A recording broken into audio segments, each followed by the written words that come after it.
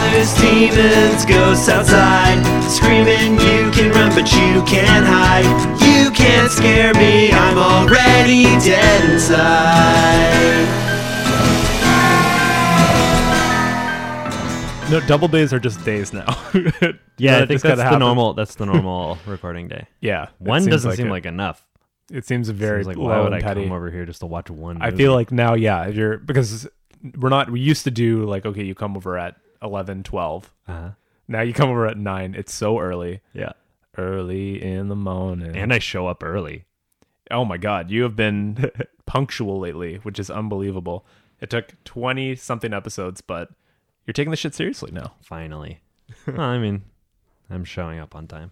Just means I get out of here on time so I can go home and Play your games. Yeah, play my video games. I like that too. I like having the evening after to be buzzed and either edit this episode or get other shit done. Yeah, because now it's literally like a 9 to 5 job on Tuesdays. Literally, it's our 8-hour job for the day. Yeah, and These are glory days. they're great, and we drink the whole day, Mhm. and then we go home. Yeah, just like you said, pre-buzzed. Mm-hmm. I mean, I'm gonna have 5, so I'm gonna go home feeling great. I don't think we're always going to be able to do this structure. I mean, because of our current jobs, it works. We're able to do this on a weekday while most people are at an office. I'm prepared to sacrifice anything in my future to make this work. If there comes a time where we do have to work 9 to 5 Monday to Friday, then we'd have to switch to some kind of evening format Yeah, of some sort, you know? and But we'll take that as it comes. In the meantime, we can do double days every Tuesday. yeah. In the meantime, on Tuesdays we can just come over here and drink all day and watch horror movies. Pump out those bonus episodes. Oh yeah. I had a friend tell me, you shouldn't do so many bonus apps, like just in case you don't have one recorded for a Saturday. You don't want to you don't want to be caught in a situation where you don't have an episode. I'm like, oh, that's not going to be a problem. Yeah. You can shut your We mouth are on that one. Adequately prepared, and we would Yeah. sooner die, quit our jobs, end our relationships before Yeah. not getting an episode out Saturday at 9 a.m. Yeah. No. What was the closest? I love you, Chrissy. What? What was the closest we ever ran to not having one? Just the week of. It was The week like of. Tuesday we were recording, and it For came out Saturday. 4 days later. Yeah. Okay. Yeah, that's it. Even that is there's a lot of runway there. There is, and I think I attribute it largely to the fact that even at the start, for anyone who's thinking about starting a podcast, I think it's good to start with a bank, like have 5 or 6 episodes before you even start releasing them. 1,000,000% you got to start with. Mm-hmm. Just banking. Yep. Bank them up. It's early. That's why we're a little low energy for the intro. I'm super high energy. I could talk about anything. I could talk all day and night. In fact, I'm ready to go. I got something to say. Great. Is it okay? Yeah, let's hear it. What do you want to say? I went to the theater. I watched the movie Life. Oh yeah. Life. Yep. Yeah, we texted a little bit about this. Yeah, I didn't, and I've since I think I mentioned to you how I loaded up 30 Snapchats from playing the game Dead Space, but I didn't send them because I didn't want to blow my load on you eventually seeing how great Blow that your game snap is. load. Yeah. Yeah. Do you have them saved? You should send me one just to give me a little taste of what the game. You saw the Instagram. Okay. I'll send. There was. I yeah. appreciate your restraint. I think Yeah. it'll make it more exciting when I'm playing. It's important because again, you just see these things for the first time. You're like, fuck. Yeah. So all those are what I wanted to send you. So then same goes for I saw Life and I told you this is pretty good. You should maybe check it out. And then I was like, oh man, you know what is a cool scene? And I just wanted to Talk about it. just text you. Don't This is ever. cool. This is so cool. Yeah. Yeah. But I've just been thinking about it. It is a really good movie. Cool. I mean, honestly, I love those actors. Well, actor. I mean, I really like Jake Gyllenhaal. Ryan Reynolds is pretty good. Who else is in it? I feel like. That's a good question. Okay. But like I said to you before, any space movie I'm going to watch. You really Any new, yeah. even no matter how big it is, I'm going to check it out. I'm always curious to see what they're going to do with it. And this premise especially looked very interesting. Oh yeah.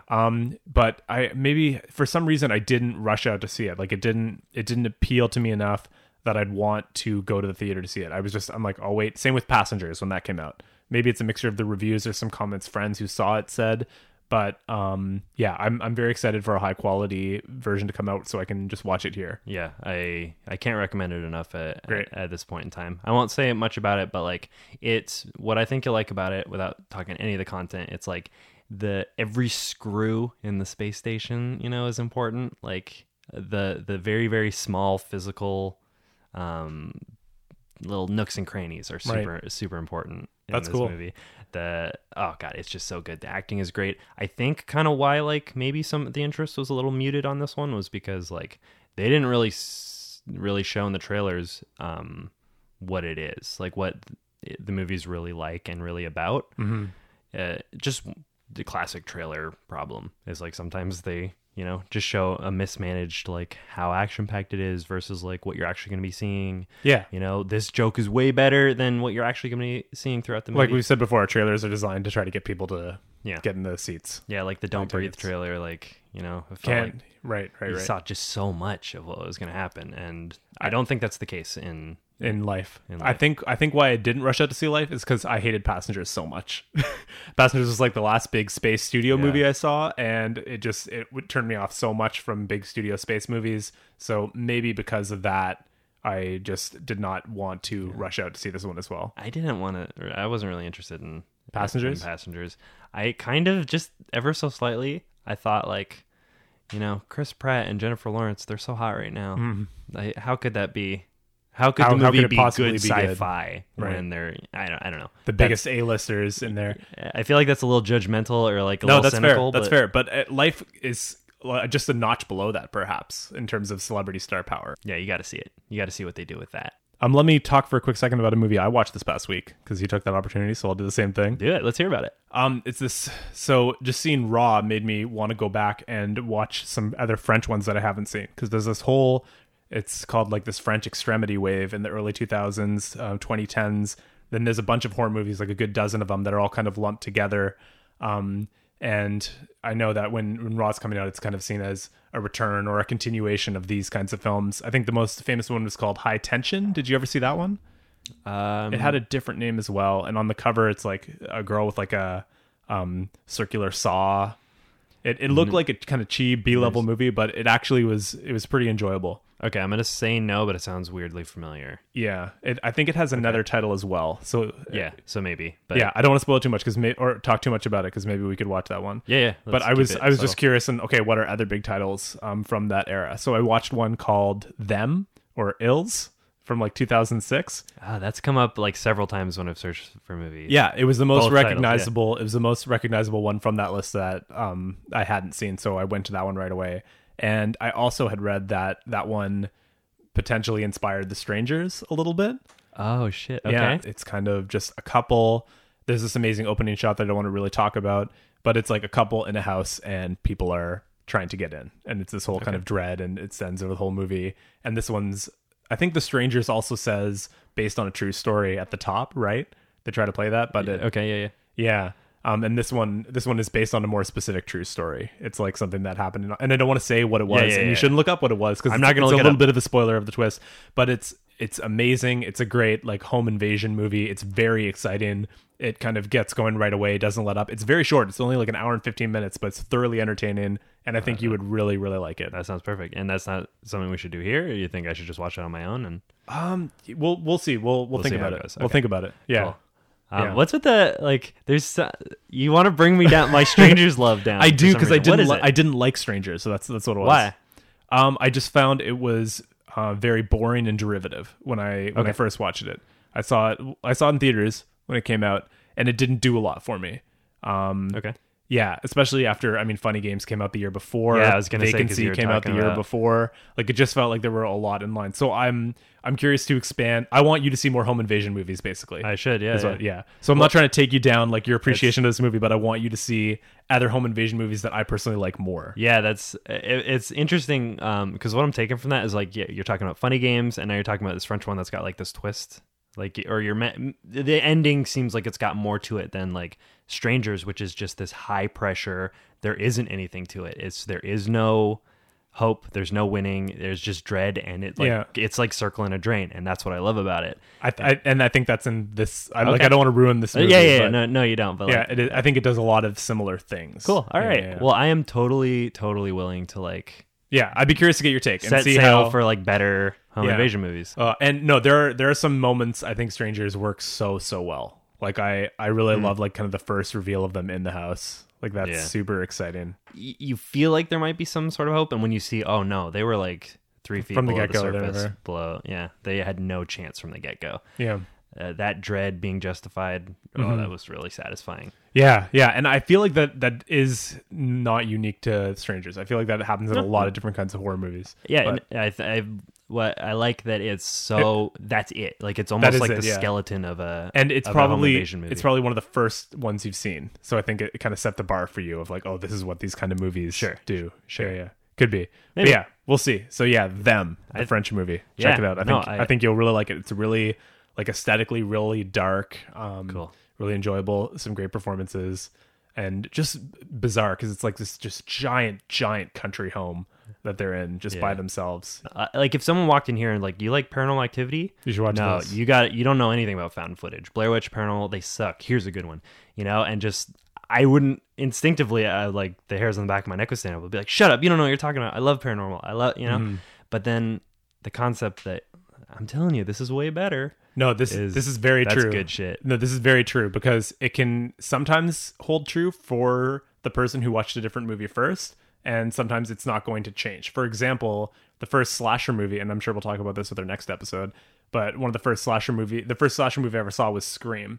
And for me, it's kind of, even though it is like a meta commentary on slashers, to me, I still like it more than Friday the 13th, maybe even more than Halloween. They're very different films, but for someone who grew up loving Halloween and Friday the 13th, they might see Scream might be a bad example because it's such an interesting direction to take it in. That's such a very specific, like It Paranormal is. Activity is my example, is such a very specific found footage movie. It's Yeah. not like most So of if them. someone saw Paranormal Activity and liked that more and then didn't like Blair Witch as much, like, do you like Paranormal more than Blair Witch?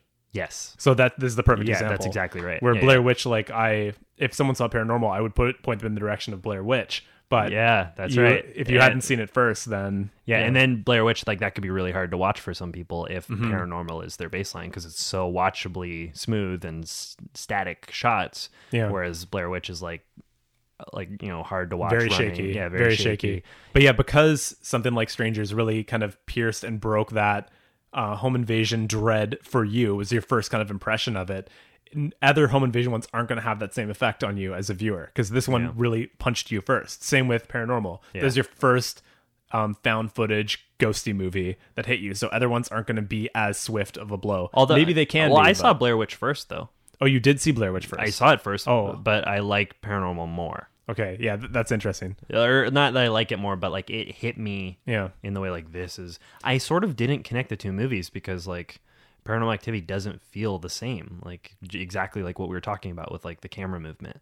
Yeah. Like, they More are solid. technically in the same genre, but like there's like a very definitive like color and like camera Right. aesthetic that is different between the two movies. So So yeah, I guess we'll keep trying to pin these things down, but it's very hard to give a full It's- explanation for why sure, but it's certain movie's going to be more favorable to you than another one. yeah, but we're in a great position here to like be watching a lot of horror movies and to be pushing those boundaries. Like whereas like this is what I think of a home invasion movie because like the ones that I've watched are somewhat limited. But then you roll in Your Next, Hush, like The Purge, the first one a little bit. Like I'm starting to like develop like what I do really love about them. The more you see, yeah. the more you're able to articulate what works and what doesn't work for you specifically. Yeah, and like I think Your Next is way better Then than Strangers as a movie. Oh, hell yeah. But like I'm so glad you feel that way. Your Next is insanely good. I know. It's I really insanely- wish but we did it's for an not episode. It's not as scary. It's not nearly as scary. Yeah, it's a slightly different kind of. Yeah, it's movie. kind of like you're kind of like, oh fuck when because someone dies. you're not just in that stew of there's a home invasion happening and there's this cat and mouse thing going on. It's a level is added on top of that where this whole thing was kind of orchestrated by the people that are there and that's playing into the effect and it's not going the way that was planned, so it complicates it a little more. It's definitely in that same genre, but it still has kind of that meta level that Scream would have with the slashers. And today we're going to watch a movie called Monsters from 2010. Yeah, it's Which I've never even really heard of much about. You've seen it, you like it a lot. I thinking about it, like I think this one's gonna work really well for us, more so than I did when I originally suggested it. And the reason I suggested it is because I saw it on Netflix, and that's how a lot of these things. That's how Silent Hill got on this podcast. Is I just it's on Netflix, and I remember that. Monsters, I only saw it once, and I probably it's been a few years, so. my memory is like loose, and there's a sequel which I've also seen. I was going to ask about that. Is that any good? It's not the same director. Same deal with like a lot of these types of movies with their sequels. Is the sequel isn't as good, but you kind of want a little more in this world, Right. and that's what this movie does really well. Also, it's good with the characters and the relationship development and stuff. Like it's one of those kind of like maybe Before I Wake, where it's another one of those thrillers that has this very emotional component. Mm-hmm. It's a good movie. It's a very, very good movie. I mean, it's got a lot of the things that make me excited. The idea that it's found footage, is super low budget. They shot it under 3 weeks or something for under $500K. Apparently this guy made like a short monster movie in college that he wanted to kind of expand a little bit into this. He saw Blair Witch and he thought, oh man, it would be so cool to make a monster movie in the style of found footage. Yeah. Then Cloverfield came out and he's like, well, fuck. Yeah. I can't do that. And apparently that caused him to pivot to instead think about the question, okay, well, what happens at the end of a monster movie?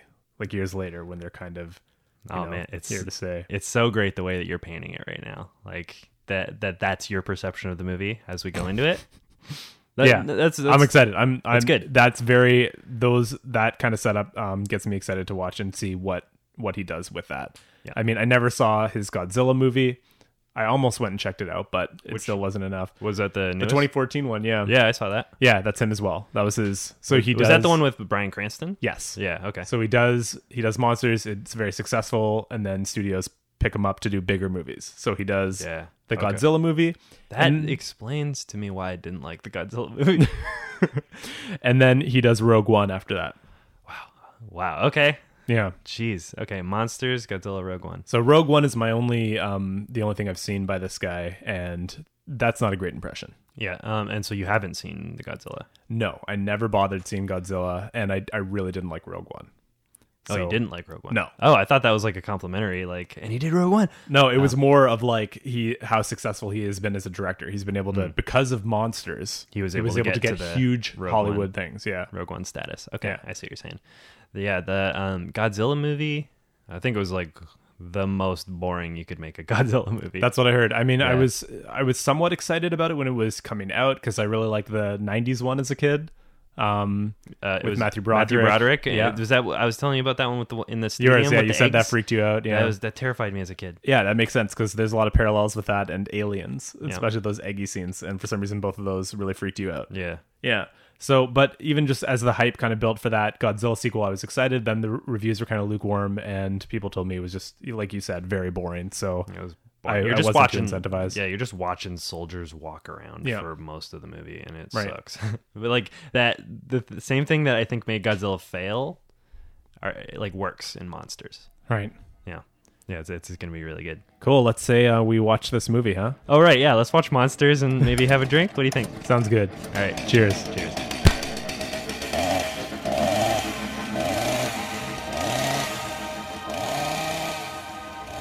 Cause tonight is the night when two aliens become one. That has really held on, hasn't it? I need some love like I never needed love before. What has? That song. Two Become One by Spice Girls? Yep. It's not my favorite Spice Girls song. No, but it's holding on to you right now, to your heart. Honestly, like when those two giant aliens were coming close together, all that was in my head was that Spice Girls When Two Become One. That's so crazy that was a song, but it's perfect. Now that's all I can see, and you've ruined the movie for me. Oh, thank you. I love it. I think it completes it. I think we should rescore. Like I never needed love before. Oh, that's really funny. I like that a lot. I thought it was going to be an airstrike right when they were talking on the phone to their loved ones. I thought infected zone, they're toast. The infected zone has moved northward. They have to be destroyed. I thought that was going to be the end of the movie. You thought that's how it was going to go down? Yeah. Yeah. Well, yeah, this movie doesn't really show its cards for what it is, but it's really just kind of an emotional romp. Two people getting closer and closer as they go through this very long, arduous journey. I wasn't expecting that aspect of it, but of course, it's perfect. It's a low budget one. You're going to have like a micro story in the context of like this huge, crazy ass world scale happening, you know? Yeah, I loved how they painted like it's a swath through like one part of the world that this is happening to, you know, and that it didn't happen yesterday. You know, like it's been going on for a long time, and there's like signage and stuff. Like I love that. There's already like it's gone on so long that they've produced signs that say infected zone as if they were street signs. That's how used to it everyone is. And a massive wall and stuff, you know, like giant wall. Like to construct that thing would have taken years. Like we're like decades into this thing. I wonder if it's that long. It must be be like 10 years at least. Maybe that's like got to be around it, because like a meteor falls from or there's a sample collected, and then it like breaks up in the atmosphere over like the US-Mexico border area. Yeah. And life forms pop up and it becomes the infected zone, and they've walled it off. So America uses its like considerably larger budget to produce a considerably better plan. An impressive wall. A huge US-Mexico wall, which is from 2010 was where that image came from. Yeah. Well, I mean, like border security, especially along the US southern border, has been a political issue for many years or whatever. Like, well, it's especially on our consciousness lately because Trump is physically want to build it. But I mean, it's been something that's been talked about for years and years. Yeah, but and that's how like the U.S. handles it, and then down in Mexico they've just got these old they live signs. with it. Yeah, they just come to terms. Like a taxi driver, she asked like, "Why don't you leave?" He's like, "We just take families our chances. Here, works here. This happens like once a year, like and just get used to it." And the ones who are deep in the infected zone are like, "Look, if you don't bother them, they won't bother you." God, and that lesson they seem to take to heart, especially at the end. I mean, to some extent, they can't do anything regardless. But they can just sit back and watch and just take it in. Yeah. Well, like the what's actually going on in terms of like this problem getting better or worse is like these things are, I guess the trees are infected. A little air quote there. They've got those weird funguses. Those are like the growing little larvae or eggs or whatever that will eventually get into the river. I love that part of it. Yeah. Because if an alien species does kind of come into contact with Earth, they're gonna evolve together. It's not gonna be like this either or. They're gonna like the best species will kind of survive, but they'll intermingle and they'll evolve into some new co-species, and that's what's happening already 10-15 years. Yeah, exactly. Like in a symbiotic way, like this species of aliens from the sky needed the trees and needed like the water and needed like the system that we have here in order continue to exist. Yeah, in order to thrive and actually become the problem that they are today. Or I mean, in 2010. It's so fun to like just have, because it lets your imagination fill in the gaps of like, okay, what are the big battles that are being fought? You know, it's almost like with this low of a budget, it's just they had to do like, this is almost a masterclass in low budget filmmaking for big concepts. Kind of, yeah. It shares that in common with like Troll Hunter. Like they're using the environment around them to make it look really, really good. Probably like it looks, I think, a little same year, 2010, or it was Troll Hunter 2011. I think they were at the same year, yeah. But even this one, even more so. Like I feel like they must have gone to some area that was recently hit by a hurricane or something to get the disaster zone. I wonder how they did this. It's expansive. Like there's tons of buildings. There's no way they built these sets with that tiny of a budget. No way. So I think there's a lot of utilizing site-specific areas that will fit the narrative and just filming a lot of stuff there, and they do that so well. Yeah, masterclass in like low budget making a movie. You're right. This is like I think every place that they were like shooting, like they used what they had around them pretty expertly, I think. And then threw a lot of that budget at post just to get, you know, a good 10-15 minutes of solid monster effects that are great, that look great. Yeah, but minimal because you don't have the money to do it. And make it work when you do have to use it. Yeah, like we had a discussion, I don't know if it was on or off mic, about like Cloverfield. I think it was on, and I was like I called them a little too restrained in like how little they showed, and we talked about Jurassic Park like showing like 17 minutes of dinosaurs. Like this movie really falls into that, like what you show, how much you show, like minimal is sort of like more effective. Less is more, yeah. Yeah, and they weren't going for, you know, a movie where it's monsters and monsters and monsters and fighting and shooting and murder and death. It was like this, I don't know, the human nature inside of this situation. Just a tiny little story in this whole big world. I mean, this could almost be in the Cloverfield universe. Like the monsters look Cloverfieldy, right? Like they got a little cool glowy thing going on that some of the Cloverfield monsters don't have. But other than that, the like biology of these species seems to be very consistent with some of the Cloverfield monsters we've grown to know. Squiddy, Yeah. Like, yeah, the Cloverfield monster's got those like inflatable like gas looking sacks on its head. Absolutely. It reminded me a lot of big Spielberg movies. Like the scenes in the cars where the monsters were outside and some of the cars were getting flipped reminded me of Jurassic Park a lot. Yeah, So yeah, they're you're trapped right. in those cars and Totally. you see little fragments and you see trucks disappearing. Totally. The scene where they're in the boat and you see the thing kind of in the water in the far distance reminded me of Jaws. This like kind of sea creature kind of coming up and being a threat to them while they're on this tiny little boat. Yeah, that was More accurately, the Jaws ride in Florida. You know, have you been on that thing? no. It's exactly like that. You're on kind of like a swamp thing, and this Jaws monster comes up. The boat even kind of cool. looks similar. Yeah, That's cool. I like that scene too, the one where they were in the boat, because you see that something moving in the distance and nobody can quite tell what it is. They can't get light on it. And then you realize it's like the wing of a jet. yeah, And there's like one of the monsters, probably like the in development stage. That's An still in the adolescent, water. perhaps, Yeah, yeah. because it's like not towering, you know. came off the trees. Hundreds of It's in meters. this lake, but it hasn't gone to the ocean yet. It's big enough to manipulate a jet, but it's not like towering hundreds of meters. Yes. You know, above the earth. Yeah, so it's, and then you see later when they're in the gas station how it's like they're feeding from like on the electricity a little bit. So clearly it's like manipulating the jet, trying to get, you know, some electricity out of it somehow. Like that's why it's messing with it. That's But interesting. it's turning it over. It's like looking at it. It's trying to figure it out. Even in the gas station, it seemed to be specifically the TV. So was it that the TV was emitting The static off signal? the screen of the TV. the static it was absorbing, and then once you cut that static, Yeah. then the monster had no use for it. So for some reason, the TV was unique for that, and not any of the other lights or electricity in the gas station. Yeah, well, the TV, of everything in there, the TV would be the only thing that's emitting, you know, electricity that you could feel on contact without like sticking into an outlet or something. Even like all those light bulbs and Well, they don't emit like electricity outside, like they're emitting heat energy, but like the static electricity on the screen of the TV is something that on contact it could feel and potentially Specifically. absorb.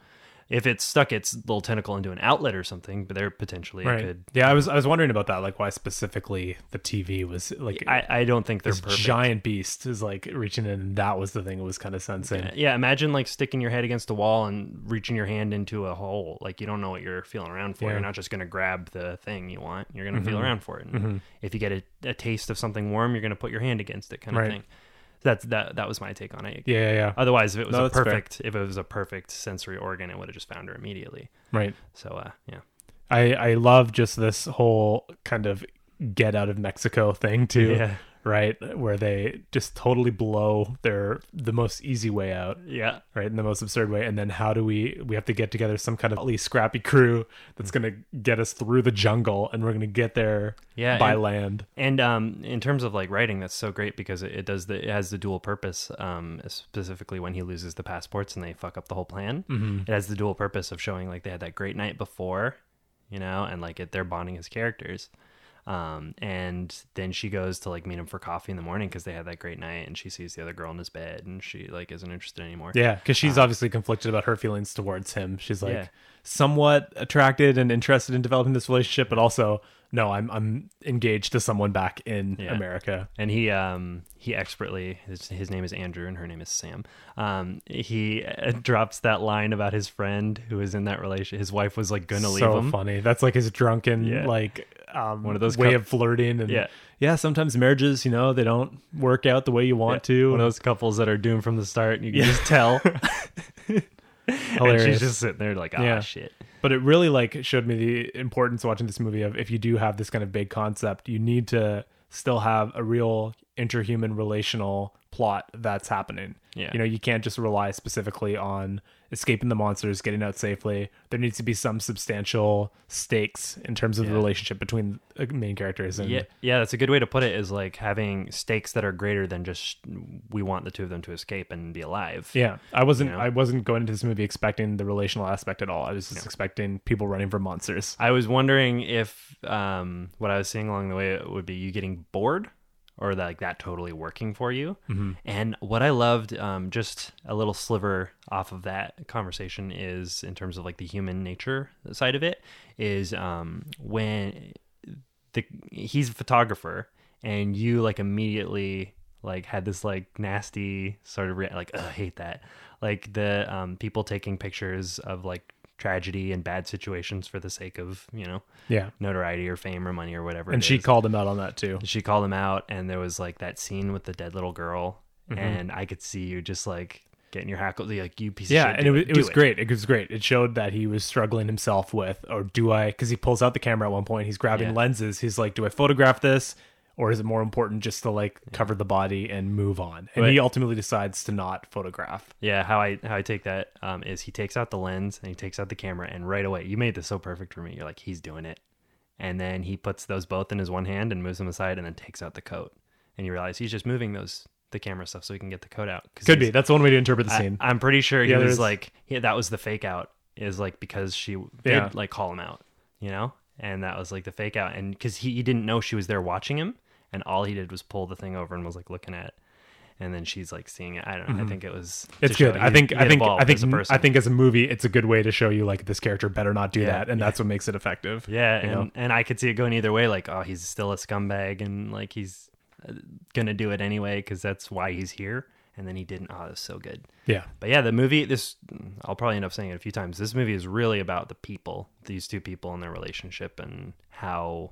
Just the whole monster invasion is a backdrop for this. Yeah. This little personal story between the two characters, and like one of the better backdrops you can have, because out of nowhere there could just be this crazy loud foghorn sound, and suddenly there's a giant monster. Yeah, there could be. At the same time, knowing that it is a small budget thing, I knew that there wasn't going to be any insane scenes. I was impressed that there was such huge monsters in it. Given this budget, like that whole last scene with the two giant monsters interacting with each other, that's very impressive, and it looks very good. Yeah, well, he the way that he shot most of the times you see the monsters is there's always like the frame of like the car window is in the way, the gas station overhang is in the way, so you can't like right at the end you can at first, it's teasing it piece by piece until you get to actually see the full big thing.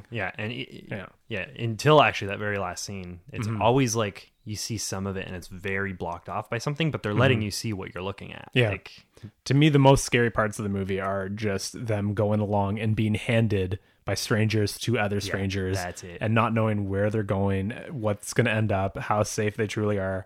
And I totally related to that with just some shit that me and Chrissy would get ourselves into. And like when we first got married, we did a lot of traveling around Europe, and we did all these volunteering on different small farms that you could get free place to stay in exchange for doing like a little bit of labor. But some of these situations would be such that we would have to take a bus like way out of Rome, like an hour and a half into the rural suburbs, get dropped off, walk down like a dark street, and we did it at night. So like I had those situations where it's just the two of us walking down in the middle of nowhere, Italy, and we're supposed to meet a dude with a van here at this time. And then this dude shows up, and then he takes us in his van down like a dark, long farm road to like a barn, essentially. And in retrospect, it's like, that's insane. Why would I ever do something like that? Man, so many opportunities to get murdered. Yeah, absolutely. Like, I mean, there was still a trail, and we told our families where we would be and everything. But in the moment, you're like, I'm in a van with a stranger, and we're going down a deep, dark road. We're so far away from civilization. What's going to happen? Yeah. So I like empathized and felt that same uncertainty of, like, I don't know what's going to happen to these characters, but it could go either way. Yeah, like, you're totally right. You're just like totally in someone else's hands. Like when they're getting on the boat, and the guy's like saying, he's like, I'm not taking them over the border. He's like, yeah, that's fine. And then he's like, go fast, get on. He's like, you're not coming with us? He's like, nah. And then Andrew is just standing there on the boat, just watching him leave, like, oh fuck. Yeah, he's just got that like slumped. He's got such a great posture. It's because it's almost as if he's like, oh, I'm on top of this. So this is the guy that the other guy vouched for. So there's still like a trail of accountability. I know we're in good hands. But then once that last link is severed, and suddenly it's a total stranger, and all these strangers have guns and they look super intense. Yeah. But there's also a really nice, at the end of that day, they seem to bond with those people. You know, like at first they were intimidated because these are strangers with guns. But then when they're around the campfire, they're telling stories, and he's essentially interviewing them and asking further questions about the monsters. Yeah. And that's when it really felt like there was this kind of safe space established with these people. Of course, just in time to have most of them, or all of them, except for the two of them, really completely destroyed by they get destroyed pretty bad. Monster. Yeah, that scene was cool because like that was kind of the first time that any of the characters in the movie openly without sort of fear or this ominous, like, this is the state of the world, just talked about the creatures and like their thoughts about why this happens and like, come look, I'll show you. And like they fall into the water. Like they really explained it because these guys were the guys with guns out in the forest who like are taking families like back and forth. Or there was a couple scenes like that. There's that, and then the other one where they were in the house bonding with the family and they're the women. And I forget what specific question he asked one of them, but it still established that same point of, oh, we have this local, we're the ones who have to deal with the shit day in and day out. Yeah. We have this local knowledge and we survive and we learn how to deal with it. You know, this interesting underlying outsider, especially outside of the quote unquote safety. And I think when the lead character says like this perfect suburban lives in the US, just outside of that zone looking in, that's an interesting commentary that they're trying to hint at there. I think there's a specific comment that was in one of the various, like you saw like a TV on and there was a news reporter talking. That happened like 10 times throughout the movie. It would just be video. TVs just doing news, just that same attack, invasion updates. And there was one, I think I may have just like heard this in my periphery, but I think they were saying like the majority of the victims were like poor. They're like very poor, and like I think that's part of the commentary here is like you see the impressive force of the US wall and you see the impoverished people who are in the zone or like near the zone or south of the zone, but still like yearly a monster will just walk into town and like destroy their homes and, you know, kill a bunch of people. Yeah, like they put up with it. They just deal with it. Yeah, It reminded me a lot of District 9 in some ways. ways. Dude, it really, really did. Like District 9 has like a lot of that like alien signage and that impoverished sort of, you know, area where it seems like it's only affecting this one part of the world, even though it's massive scope, like alien life on Earth. Absolutely. Yeah, dude, District 9 is definitely a good comparison, and I really think that one of the big themes is like, I don't know, a rich versus a poor dealing with this type of. It doesn't strike me as well as articulated. No. As District 9. I think that Definitely one's not. fantastic. That's about refugees, and that yeah. makes a very definitive point. Exactly. This one seems to like. I almost would have liked a little more if they did try to lean into that and try to make some kind of a larger. Like it was totally fine as is, and I did appreciate it. But as someone who really appreciates, kind of using symbolism of horrific images of horror movies, like I always am looking for some kind of underlying allegory or some kind of social commentary that's trying to be told through that. And I don't think that was the point of this filmmaker, but I did think that he left a few kind of like peppered in a few like maybe, oh, and by the way, this is, you know, a commentary that we can think of as how people living in the more violent area. I mean, especially I think 2010, this is when crime in Mexico, especially around the border, is at like an all-time high. And the U.S. is just constantly warning against going towards border towns. So 2010, in terms of like world issues, what about natural disasters? And well, I mean, natural disasters, I mean, hurricanes and stuff. Like I think that was hurricane. That's like, I mean, hurricanes haven't been letting up for the last it's bunch of decades since we've ruined our planet. But it kind of also it feels like impoverished dealing with like natural disaster and like relief and like how it's very different in like Mexico and there's definitely so much opportunity. There's something there. There's so much opportunity in this world to give a commentary about relief work too. Yeah. I mean, if I were to do a sequel to this, I would want to. There's so many different things I could explore and want to do allegorically. And we're at a time right now where horror sequels are just kind of reopening up as a space. I mean, we saw it with Mike Flanagan doing that Ouija 2 sequel. The new director for Annabelle is another the new Annabelle movie is another big director. I think studios are starting to see, oh, you know what? Instead of seeing horror movie sequels as something that we just write off to a B-level director that can just run with the franchise and cash in, they're seeing it as, what if we give it to a true creative auteur to come in and actually do something interesting and new with it, which I think is very exciting for the genre that we love so much. Yeah, it's rather than just cashing in. Yeah, I'm broadening the conversation now about the genre from Monsters, but... Well, I mean, it's interesting. There is a sequel to Monsters. Yes. It's out there, and it's made by someone else, and I think it suffers from what you're... From that same, let's just toss it away. People will still pay for it on iTunes or whatever, and we'll get our cash back, but they don't see it as an opportunity to do something really good, or they don't... Like, I think now studios are realizing, especially studios like Blumhouse, that, if we give it in the hands of someone who's creatively intelligent, with this source material, then they can do something really interesting and take it in an interesting direction. Yeah. Conjuring 2 is another great example. That Yeah. I love that sequel. I agree with that wholeheartedly. And Who directed that one? I don't know. I don't think it's James Wan. I don't think so. He did the first one, I think. But Yeah, and that's another thing too, is with horror, like big, especially initial movie horror successes, those directors tend to get, another project to do after. yeah, you want to especially move if they on. succeed. You want to move on. I feel like he did the second Insidious, but maybe not. But yeah, you're ready. You've spent like a year and a half of your life on this one, and you have other ideas that you want to explore. Other ideas, or some studio wants you for their Yeah. next Totally. big thing, like But Monsters, and then what was the in between of Monsters and Rogue One? Godzilla. Godzilla. Like that happens to. But I love the idea that franchises now potentially, like, hopefully we see as more of these kind of come out, that with a franchise you can say, oh, you know what? It's not we do the first great one and then we have shitty sequels come out. We could actually entrust sequels with someone really intelligent and smart about it, and they could do something really interesting with it. Yeah. I love that. That makes me excited for horror franchises that, maybe the second or third can even be better potentially than the first one. This is something, new and exciting. Yeah. Specifically talking about Ouija, neither of us saw Ouija Experiment, right?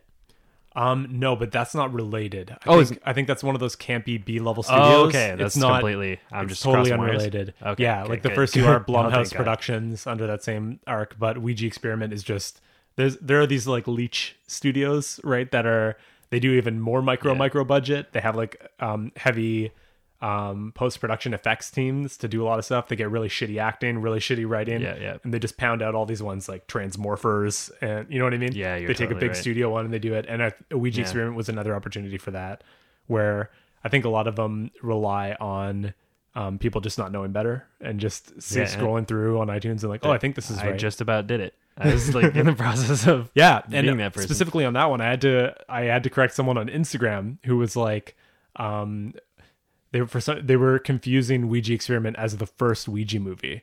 Oh, and really? I was trying to say, oh, well, the first Ouija is also bad, but it's not Yeah. that bad. It's not. Yeah, It's a different bad. it's a different bad. Yeah. and it sets up a good dish. Yeah. Shall we head on over to some Instagram comments? Yeah. So this is at the top of the page. I'll say it. Child's Play 89 says on Ouija, which is right on topic. Oh, perfect. We're talking about it, and that's how you fix a movie with hiring Mike Flanagan. We totally agree. Amen. I think if you want to hear our opinion and just us echoing Child's Play 89, just listen to our Ouija episode. We spend the whole time just talking about that. Flan, thank you, man. Thank you, man. Thank you for that Ouija sequel. Thank you for fixing it, because it was horrible. And then we got a comment on Troll Hunter from Limas Movies. Cool movie. I really love to watch it, and the trolls look pretty realistic.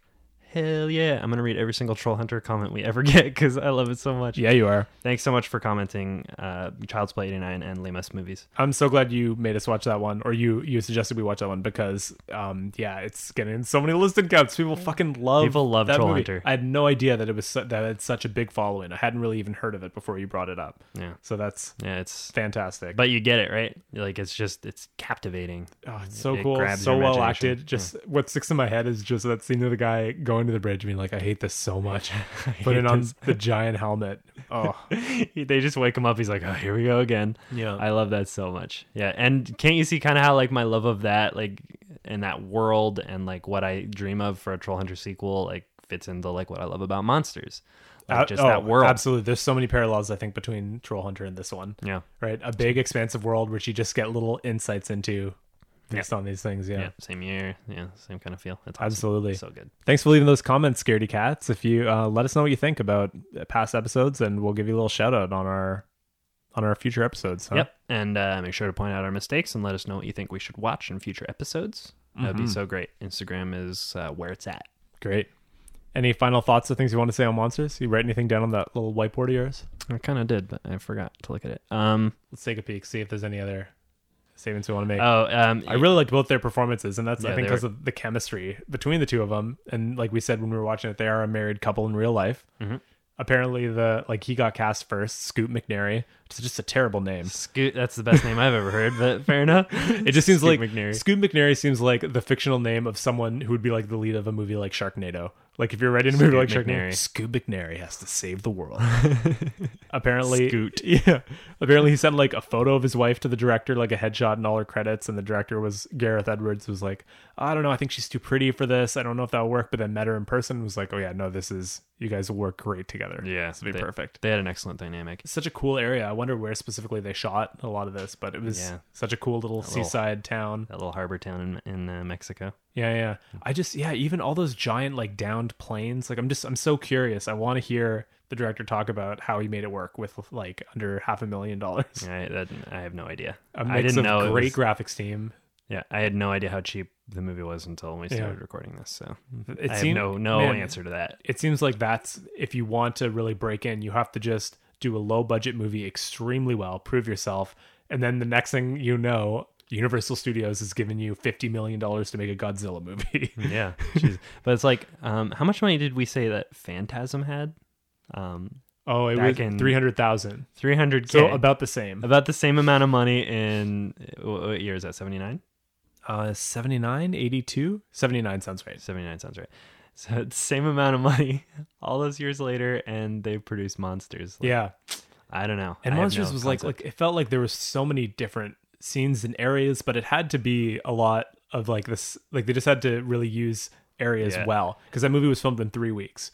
So I think a lot of the desert or a lot of the jungly scenes were just kind of the same area, and they just redressed and re-angled probably. Made it work. Probably throughout the day, just with the sun in different places, they were able to like shoot, drastically different sequences in the movie. Absolutely. And you mentioned earlier, like he really loved sunset, like that, Twilight. But like when the sun's just like at the horizon, there's a lot of shots like that. That like pink kind of light. I don't know if you felt this way, but when he's running out in his boxers, that's supposed to be like a late morning, but it almost felt like that was evening. Like it felt like the sun was setting in that light. Could have been. I don't totally remember. Yeah, that's just for some reason it struck me that way. If you had an eye on the lighting, that probably would have been one of the places they saved some money doing a morning scene at night. We did notice a few, just because we both love sound design. We noticed a few like sound inconsistencies just in like room atmosphere, like the most minor thing, Yeah, a little to like silence or the opposite as they're going from one dialogue